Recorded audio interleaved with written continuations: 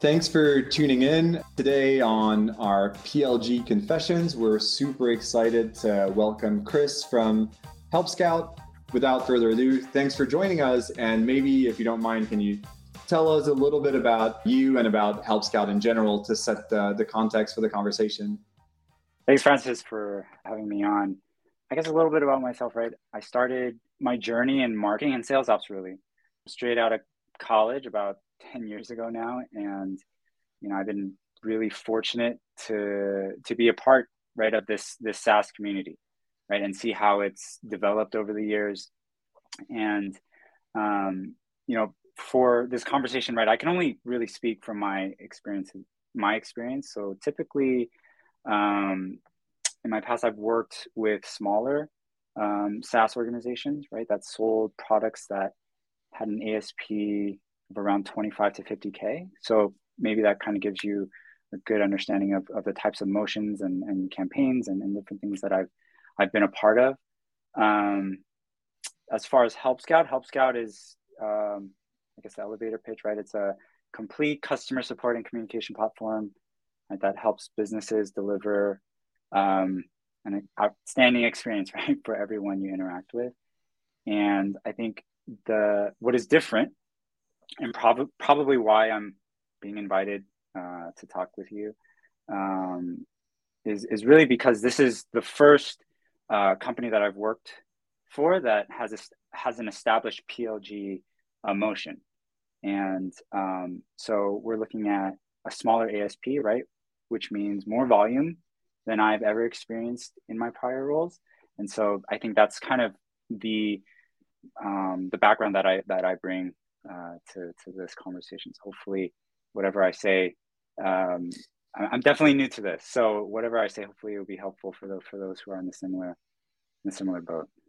Yeah. And I think, in all honesty, I think there are very few people that have been around the PLG game for a long time. So I think it's always refreshing to hear, from the perspective of someone who's joined kind of the movement and is coming from that, maybe more inbound world in the past. Like, first off, to de-dramatize this a little bit. It's not necessarily that different, but there are some elements that might be different, and maybe to get a sense from an ASP perspective, like without going into the specifics, like what's maybe a little bit the range that you can see from at Help Scout.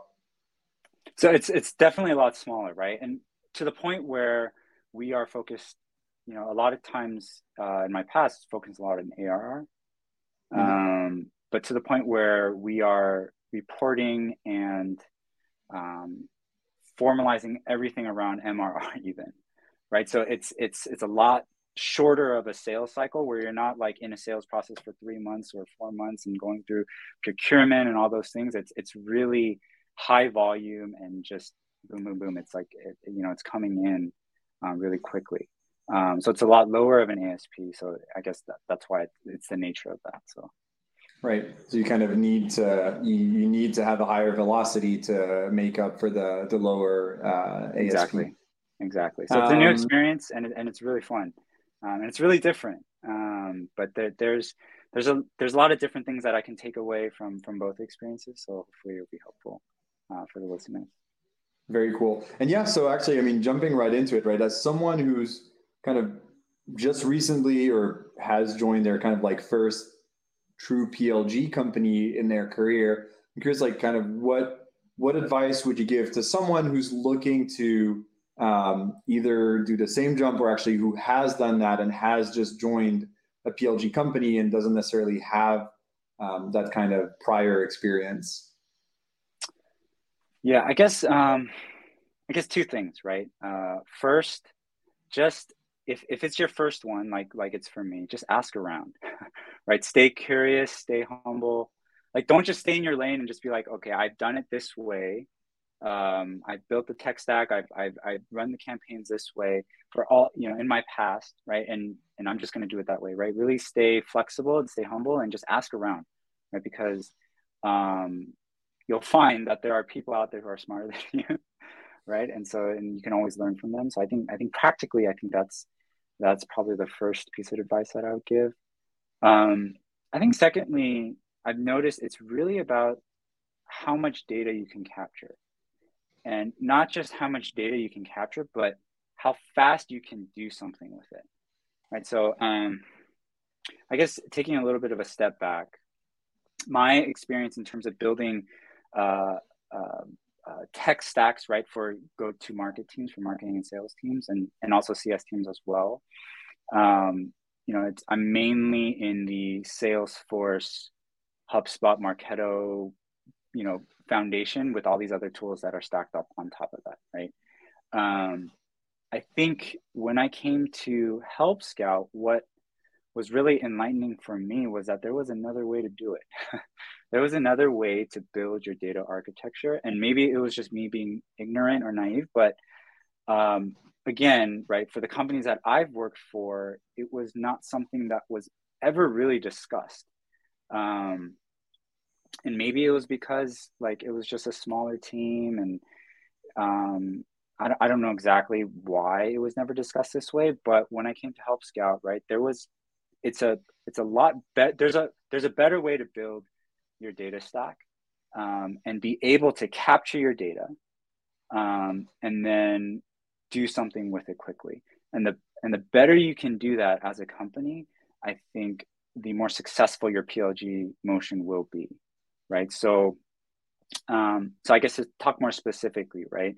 At Help Scout, we have our product, right? We Help Scout, and the raw data that we get out of it, it gets pushed into a data warehouse, BigQuery, and then it gets transformed via DBT, and then that's where the magic happens, right? It gets pushed either to our BI platform, which is Looker, or through a reverse ETL tool, it gets pushed back into our, I guess, traditional products, right? Salesforce and HubSpot, right? So it's a tool. I'm sure there's many other tools out there, but the one that we use is called Census.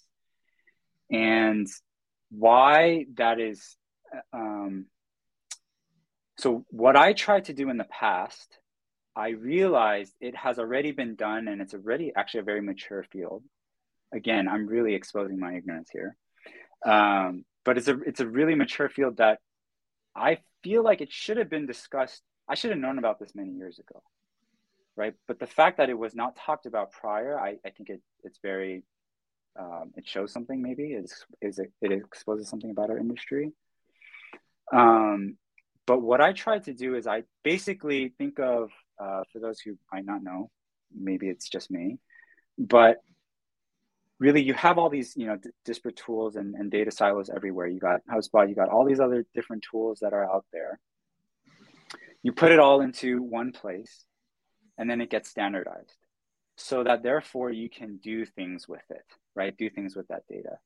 And so what I tried to do in my previous roles is I tried to basically use Salesforce as my BigQuery, I guess, in a way. So it's technically my data warehouse, and then use like Salesforce workflows and process builders, right, to basically be the DBT tool equivalent, right? Like it would basically transform the data to standardize it, and using like pick list values and different things like that, so that it can be pushed out and be used by other tools, right, that is connected to Salesforce, right? Like for example, HubSpot or Marketo, so that you can do email marketing, or you can send them different things about the product, right? But that I've had trouble actually.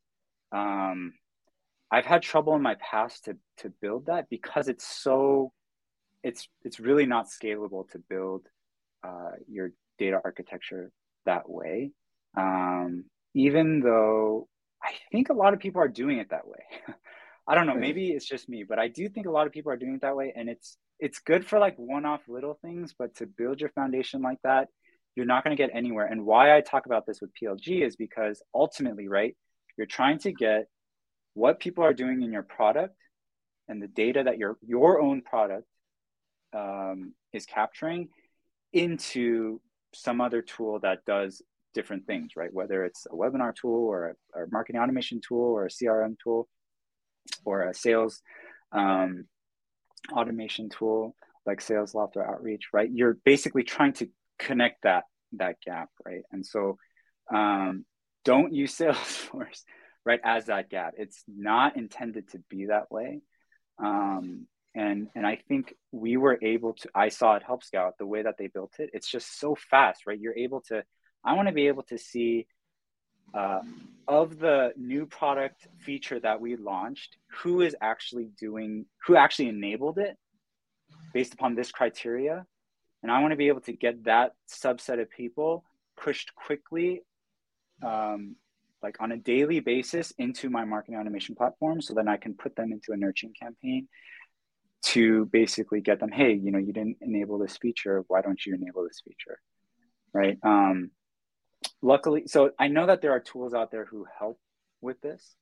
But for us at Help Scout, the way that we do it is we basically all the data that comes in from our Help Scout platform, it goes into BigQuery and then it gets pushed back into our systems, and it's pretty fast, and it's actually extremely fast.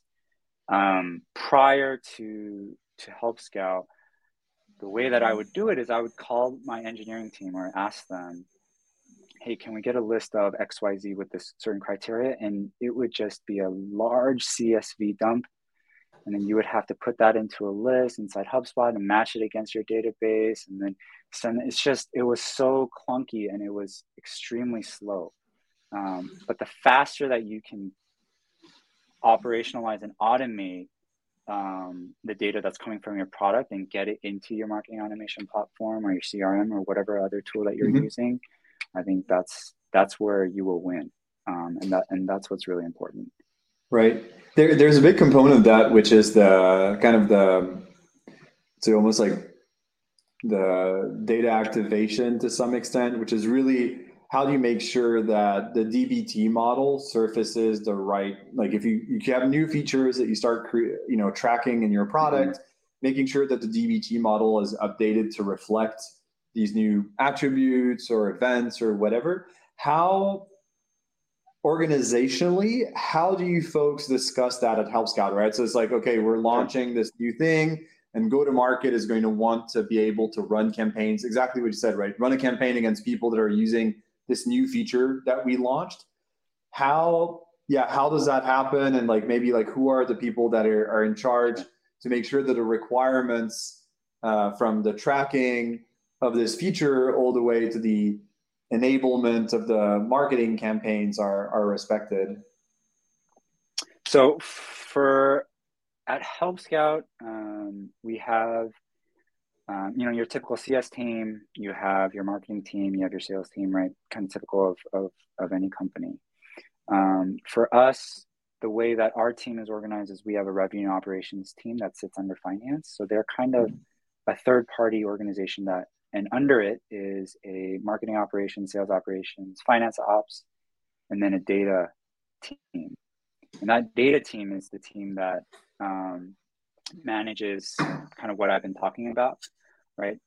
So then for the CS side, when there's like a feature and you want to train your users on a particular feature that we released and identify who didn't enable that new feature that we launched, they would come to me, and then I would communicate that that new, I guess, feature request or the data request to the data team, and then they would build that into the system. And then we developed a process through Census, right? So then they would build it, and then I would just easily connect it with HubSpot.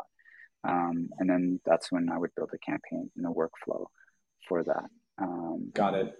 So you really operate as the liaison between the go to market reps and the data ops team to say, hey, these are the requirements from a pseudo technical perspective, right? Because you're thinking in terms like what fields or what data needs to be made available in HubSpot to enable whatever reporting or campaigns that the rest of the team wants to run, and then the data ops team is going to take that in. And from a process perspective, like do folks do sprints? Is it like ad hoc requests that get added to like a ticketing system?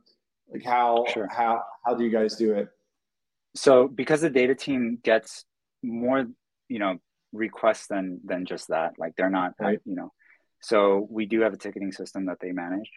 in terms of requests. But because we sit under the same umbrella and the same team, we usually get to get things a lot quicker, right? Mm-hmm. Just because it's something that we're able to kind of speak the same language, and have this. We all have the same manager, right? So in that sense.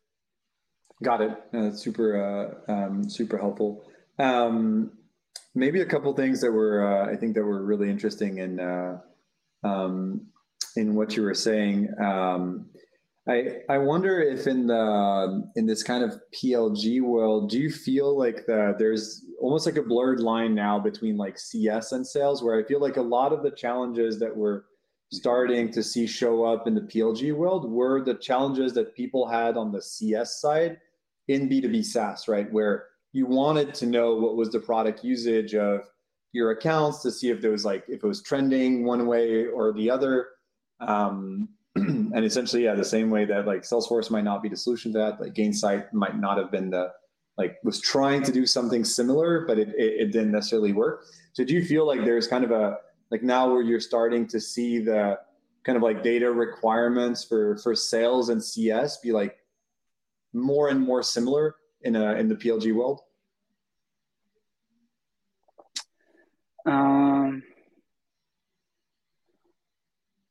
I guess, is your question more along the lines of like, how do we differentiate between CS and sales now? Is that kind of your? It's almost like more like if you had to support a CS team in non-PLG world, but still SaaS, they already had requests around like, how do we bring product usage information into Salesforce, into our dashboards? We need to know who's using the product, who isn't. Yeah.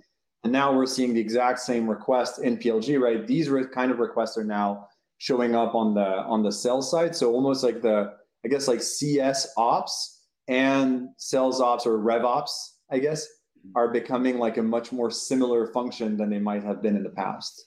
Yeah, because it's all about, the data, right? Like who owns the data and who manages it, right? So then if you're looking for a one source of truth, right, from the CS source is going to go to the same place, right? So the way that sales kind of relied on, I guess, Salesforce being the single source of truth, right? CS at the same time is going to do the exact same thing. So it's really a matter of who can, how I guess, which organization is able to create that single source of truth will be the winning organization, right? Right. And so that's the purpose really of having it all under one roof, is so that, we don't, if the team, I'm under the impression, right? If the team is always siloed, if the team is siloed, then your data is also going to be siloed as well, right? So, so I think intentionally that is why Help Scout has chosen the way that to structure the teams that it has. So yeah, that makes a lot of sense. And you were saying, like, you started by saying, hey, one of the big things you'd recommend is, asking around and then trying to see like what others are doing, how they're doing it. Any resources aside, of course, from this amazing podcast that you would recommend like people go check out to, find information around what other folks are doing? So Slack communities are always good. A lot of people are taking that strategy, so that's always good. Slack communities are always good to learn. LinkedIn I utilize a lot of LinkedIn. Apart from a lot of the bad marketing that happens on LinkedIn, you kind of just have to be smart about filtering that out. But if you follow the right people, there are a lot of people that post content on that platform to learn. I think the biggest though is your own organization, right? I think as long as you have the mindset of like, I'm not the smartest person in the room, right? There's always something that you can learn. And that is what I'm experiencing at Help Scout, is that I come into an organization that already established, is very mature in the way that they model their tech stack. And so if somebody is new, I guess if somebody is like me and has only worked for smaller organizations in their career, where it ends up being that you are the smartest person, not the smartest person, but maybe the person that only knows what you know, and there's Mhm. nobody else who does what you do, I would challenge that person to maybe try to, for your next job, whenever it is, whenever you're planning on changing, maybe going somewhere that's a little bit more mature, might help you learn more in the long run, right? And it, even if it's a setback, even if it's a career setback, right? In the long run, it's not, right? Because you are um, learning from smarter people, right? And learning from organizations who have done this in the past already. So that'd be kind of one advice I would give to probably somebody who is kind of starting out, or who might have been in the same boat as I have. But Yeah. it's always nerve wracking to be the only person that knows what you're doing. Like, really try to find other people that have been doing this for a long time, and be humble enough to admit that. So I think that Right. would be my advice. Got it. That makes sense. One of the topics that often comes up in with PLG is that, for all the talk there is around like PQLs and how, product led is the way to go, and it is awesome in many different ways. Most companies beyond like basic level of maturity in PLG are going to have different funnels, right? They're still going to have people that raise their hand for a demo request. They're still going to have probably a team that's doing like some form of outbound against target accounts. They still have content that people are downloading. And so it can seem like the customer journey is almost like a little bit more complex at the account level, because you might have like someone signed up for the product, but then their manager downloaded a piece of content. And so I'm curious, like how do you see this compare with like the maybe more traditional inbound world, and is it really that different, or are there a lot of learnings that we can take from the inbound world to the PLG side to kind of like even make that transition smoother? Sure. Um, so I would say that it's actually, so one thing is, I haven't been able to figure it out, right? Because you're talking about different people coming in at different parts of the life cycle. Um, and now you've added the product engagement, right, as one of those entry points. But I don't think it's that much different than what we've experienced prior, right? So I guess, many years ago, right, we're talking about marketing just owning that top of funnel experience, right? Like, when I talk to my mom, or probably my grandma, if I tell her, I'm in marketing, right, they're going to think, oh, okay, you are in charge of, so you like create billboards and The ads, Mad Men right? era, And yeah. yeah, yeah, exactly. And so that's what they think, right? But as we all know, and as all the listeners would know, it's much more than that. But that's because, right, of the advent of the internet, right? And so the online experience where people can just do what they want, they're not forced to go in from the top of the funnel to the bottom, right? You got all these other input points everywhere in the life cycle. And we've dealt with that, right? We've dealt with that, and the way that we've dealt with that is having the single source of truth, right? Having the single source of truth of what people are doing, and um, allowing people to go through the funnel at different points of the life cycle, right? Maybe you have somebody who's in stage 5 of the demo, right, with the sales rep, but then they come in from a LinkedIn campaign because they're interested in your ebook, or whatever, right? We've all gone through that, and I think the product experience, and giving them access to the product, is just another experience that you have to manage, and make great, right? You have to really make that experience great for the customer, but then also have the single source of truth, right? But I don't think it's much different than what we've experienced in the past. Right. Yeah. Maybe the big difference, to echo what you were saying, is that the single source of truth cannot be Salesforce. Yeah, exactly. Right. Not anymore. Not anymore. Not anymore. They've lost that battle, unfortunately. And actually, do you see, like, is BigQuery really the single source of truth, or is it actually BigQuery plus HubSpot plus Exactly. Salesforce? Because I think like sometimes we kind of like oversimplify this with like the single source of truth being like BigQuery or Snowflake or whatever. And I see a lot of companies not necessarily like push back everything from Salesforce and HubSpot. And so really the source of truth becomes the combination of all of this. Exactly. Exactly.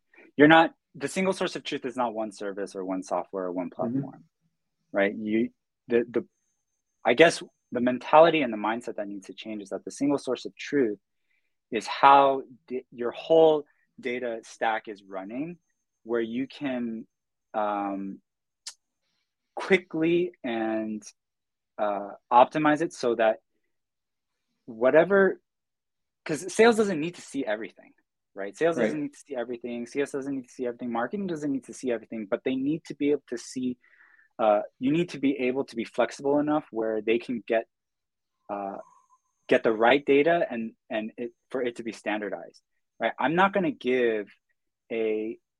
going to pay for a content marketer a seat to Salesforce so that they can have the single source of truth. And they're just going to get too much of what they don't need all of that. They don't need a seat in Right. Salesforce, right? But the beauty of having everything standardized in a data warehouse or BigQuery or everything like that, that single source of truth is basically what I mean by that is it's all the data is being standardized in one solution, and then it's being pushed out selectively to the different places that people are working, right? Whether it be Salesforce or HubSpot, and even like a BI tool like Looker, right? For us, Looker doesn't have everything, right? It's not tracking clicks on the website, Mm-hmm. right? It's not, or that data is not there because it's not needed there in Looker, right? You can just go to Google Analytics and get that information. But the fact is that it could potentially be in Looker if you wanted to, because our Right. data is centralized in one place. I think we need to kind of change the mindset is that your single source of truth is not Salesforce. It's not one product. It's how you build your full data stack and your data architecture. That's really, and can you get that standardized data and get it Yeah. pushed back into those systems, right? Yeah. Yeah.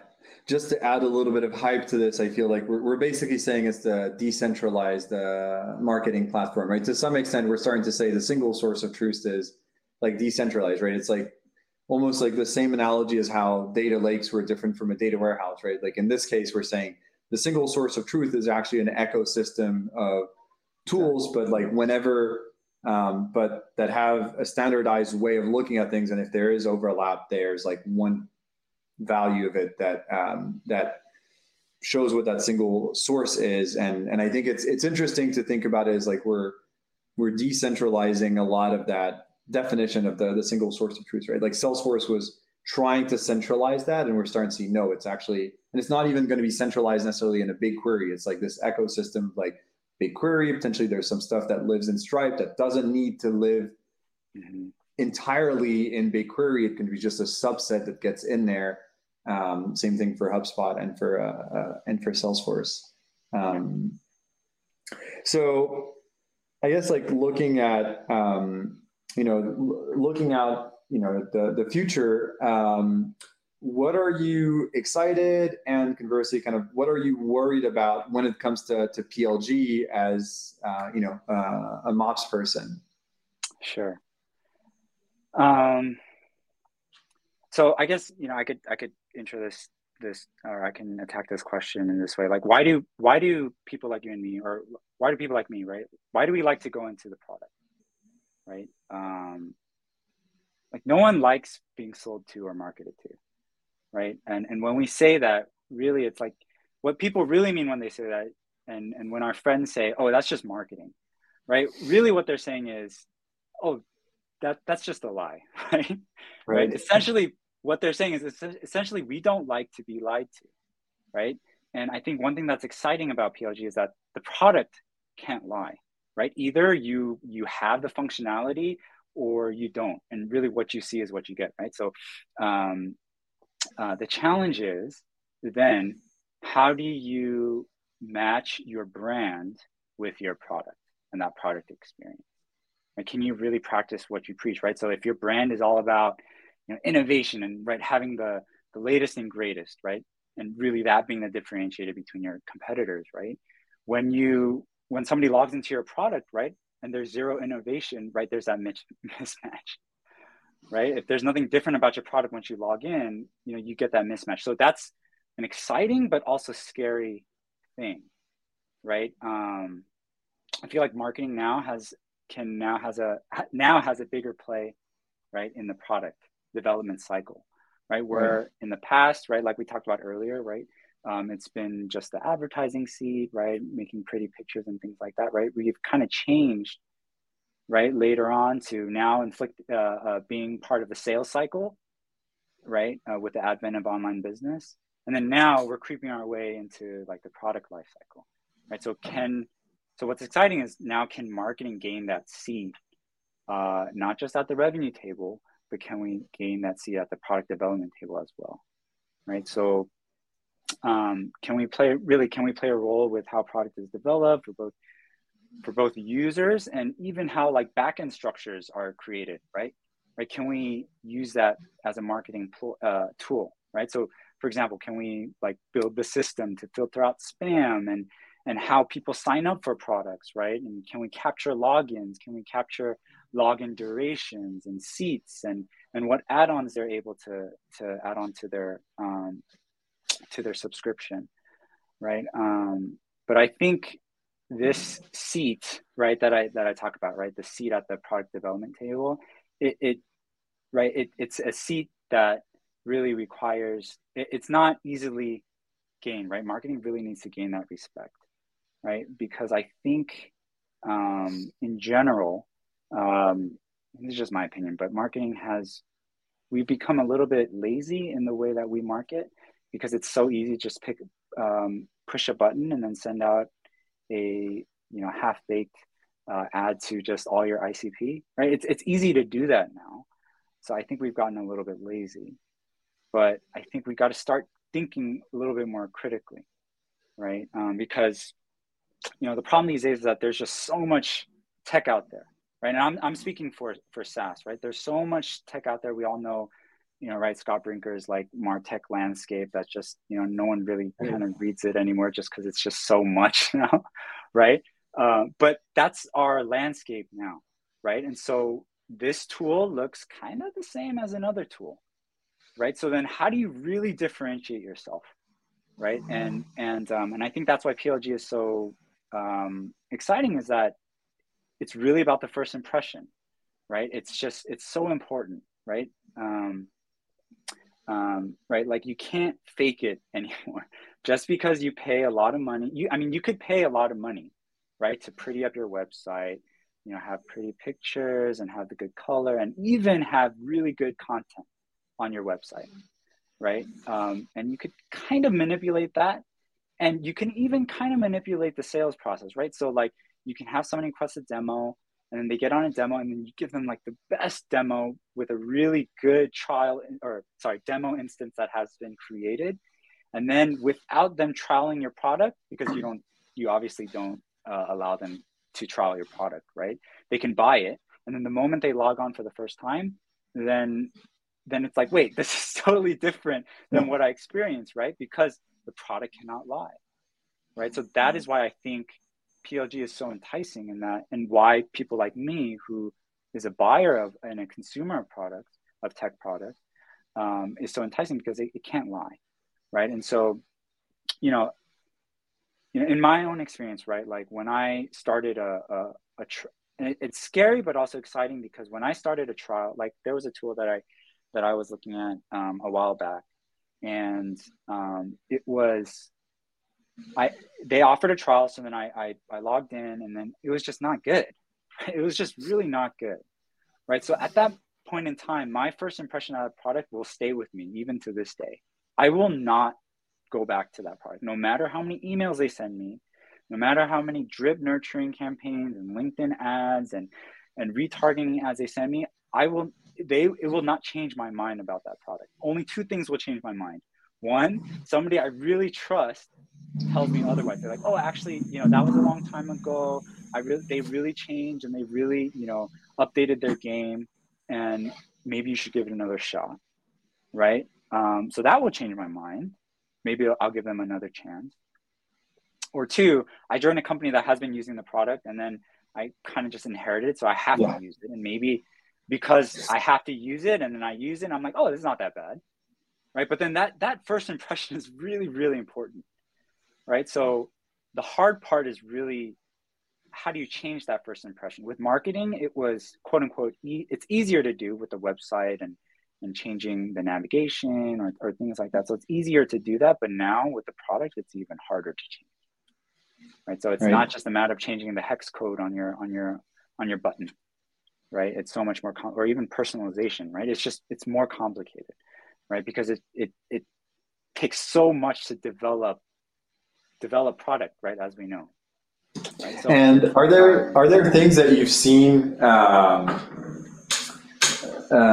seen marketers do successfully to impact that product journey, or how would you go about making sure that there is that dialogue between marketing and product to make sure that marketing has a voice in the product experience? So this is one of those things, right, that I was alluding to earlier about joining a company that is really mature, right? So like, or is mature than the companies that you worked for prior, just to gain that experience and visibility. So at HelpScout, right, the awesome thing about our company, of course I'm biased, but right, is that we have a growth team, but it's not a growth marketing team. They live under the product umbrella, right? So they're focused. One of their main focus, a part of other things, but is being that resource on the product team that is dedicated to developing product that relates to things like trial experience or pop-ups that show up, or the new features within the product that can drive growth and conversion, right? For example, can we put like our pricing packages within the product, or make it so that it's easier to add add-ons? Or can we make, the product trial experience, maybe make it ungated, right? These are the kind of questions that they ask and that they deal with. And they not only ask those questions, but they have the capability and capacity to actually develop and push those things out, right? Those product changes out, right? And I think that's a crucial element, because to basically having marketing partnering with that team. Of course, I don't know. We have it at HelpScout, so I don't know, like, if organizations don't have that team, like how they would. Mm-hmm. I don't have any. But basically, marketing needs to somehow gain a seat at the product development table now, and especially if your company is trying to do PLG. It's a no-brainer, because then marketing would just be stuck at the gated asset, that form experience. And then if you don't have the data that's coming back to HelpSpot, then you cannot manipulate the onboarding experience. If you do not have, like, you're going to be stuck, right? If you cannot get the data past that trial sign up, right? Past that HubSpot or Marketo form, if you cannot get the data that's back, and you cannot influence the onboarding experience, you cannot influence the customer experience. If you cannot do that, PLG is just another ebook. Right. And I was going to say, then you fall into the vanity metrics, right? Where then like marketing is going to be like, oh, generate signups. And you're like, yeah, great. Yeah. I can do that easily. And I think to add to like what I'm scared about, right, with PLG, like we had this with ABM too. And like, like it's just another thing, right? Another craze or another wave, right? And I really hope that PLG doesn't become just another gated asset where people are going to feel hesitant, to try things out, right? Like we've had that with ebooks, right? Nobody wants to fill out a Gartner Magic Quadrant form because they want to get in, and they're going to be blasted with 50 emails, right? And sales reps, like nobody wants that. And so we've already gone through that, right? Let's not do that again. Right?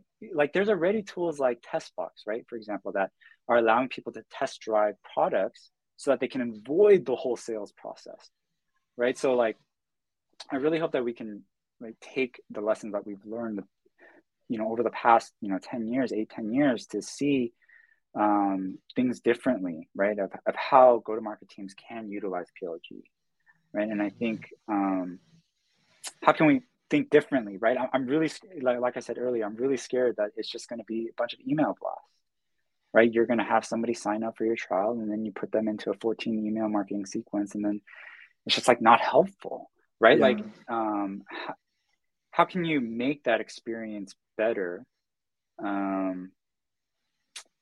I don't know. Like, I don't know. Like, I think we're kind of still in that phase in this whole thing where, like, we're trying to figure out like what the sales own now, right? Like, how do we make that divide, right? Like, is it appropriate, right, if somebody starts a trial for a sales rep to reach out automatically, right? I think sometimes it is, and maybe sometimes it's not. I mean, it depends on your company and organization, but I think it's something to be cognizant of. You don't want to make this your product another asset where somebody is just going to be scared to start your trial.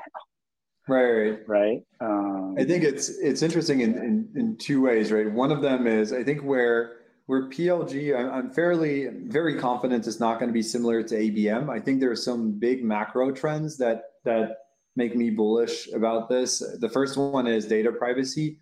Looking at all the laws that are being passed on like cookies and all that stuff, a lot of the intent data is going to be harder and harder to gather, especially like third-party intent is like 5-10 years from now. I don't know how people are going to be tracking this, right? So I think that's where like the entire basis of that way of running demand gen is going to be hit pretty badly. The PLG side, on the flip side, is more about, like more and more letting people go through the buying process that they want of like trying tools. So I feel like at least there's a macro trend there that is encouraging, it encourages in believing that PLG is here to stay. The second one that you were saying about, reps just jumping onto pinging signups, I always use the analogy of, closing stores, right? Where someone walks into a store, it's a horrible experience if like you walk in and someone is like automatically there, like jumping on you and like, oh, hey, what's up? Like, can I show you this and that? Rather than potentially like letting you walk through, and then either it looks like you're not finding what you're looking for, and then it's super helpful to have someone come in and, hey, can I help you? Like, you have questions or whatnot. Or on the flip side, potentially like helping you later where you've tried on a couple of things. Hey, by the way, like I think given that you seem to like this and that might also be super interesting to you. And that's like very value add. And it's kind of letting the product to some extent, the experience be the main driver, and then have it be assisted by a rep through different criteria, I think is a better, hopefully, process than just hammering people constantly and spraying and praying. And as an ops person, how do you do that? And it kind of goes back to this whole theme of what we're talking about today, is whoever can harness the data correctly and be able to do something with it quickly will win. Right? So like people just spray and pray because they don't have the data to segment, and they don't have the data to actually make meaningful experiences for the user or the customer. Right. So if marketing, so if you're in marketing and you are hit with this PLG thing, if you can't do that, you have to start with that. You really have to figure out how to get past the trial gate and understand the experience of the customer. And I think practically speaking, yes, the data architecture is something to look into. But also, like, for me, like one thing that I regret when I started my career, I started in marketing, right? I was the one that was going to campaign, going to trade shows and being the booth guy and doing all those things and sending out emails, and that really helped me, right, become a better marketing ops person, just because I was in that seat. I one thing I regret is I wish I took some time early in my career to be an SDR. Like I really do. Like I think it would have made me a better sales ops person. Right. So then now we're adding on this product layer? Or can we, hopefully I can somehow gain some first-hand experience in the product and be able to see what it's like and how development happens and different things like that. Then we're able to be better. I don't even know what the better ops people, I guess, better. I don't even know if it's marketing ops, Enablers. enablers, right? And so hopefully I can do that. I'm not sure if I'll be able to, but I think just you know, getting your feet in the shoes of somebody that has to do these things, I think is important Yeah. to do. That's been a common theme, I think, in all the confessions that we've done. I think being able to have empathy for your customers and in an ops role, it's interesting because you have the internal customers, which is going to be like SDRs, AEs, CS, Yeah. whatever, and you have kind of the end customer, which is the customer. And so having empathy there is really critical. Well, listen, Chris, this has been super helpful. I hope it's been helpful to anyone who's listening. What's a good way to get in touch with you, or where can we find you when you're going through trials and tribulations around PLG? Yeah, how do we get in touch with you? Yeah, I mean, just find me on LinkedIn, Christopher Im. My last name is Eyes in Ice Cream, and is in Mary, just 2 letters. I should, if you just type that in with Help Scout, I think I should probably show up. So just feel free to message me.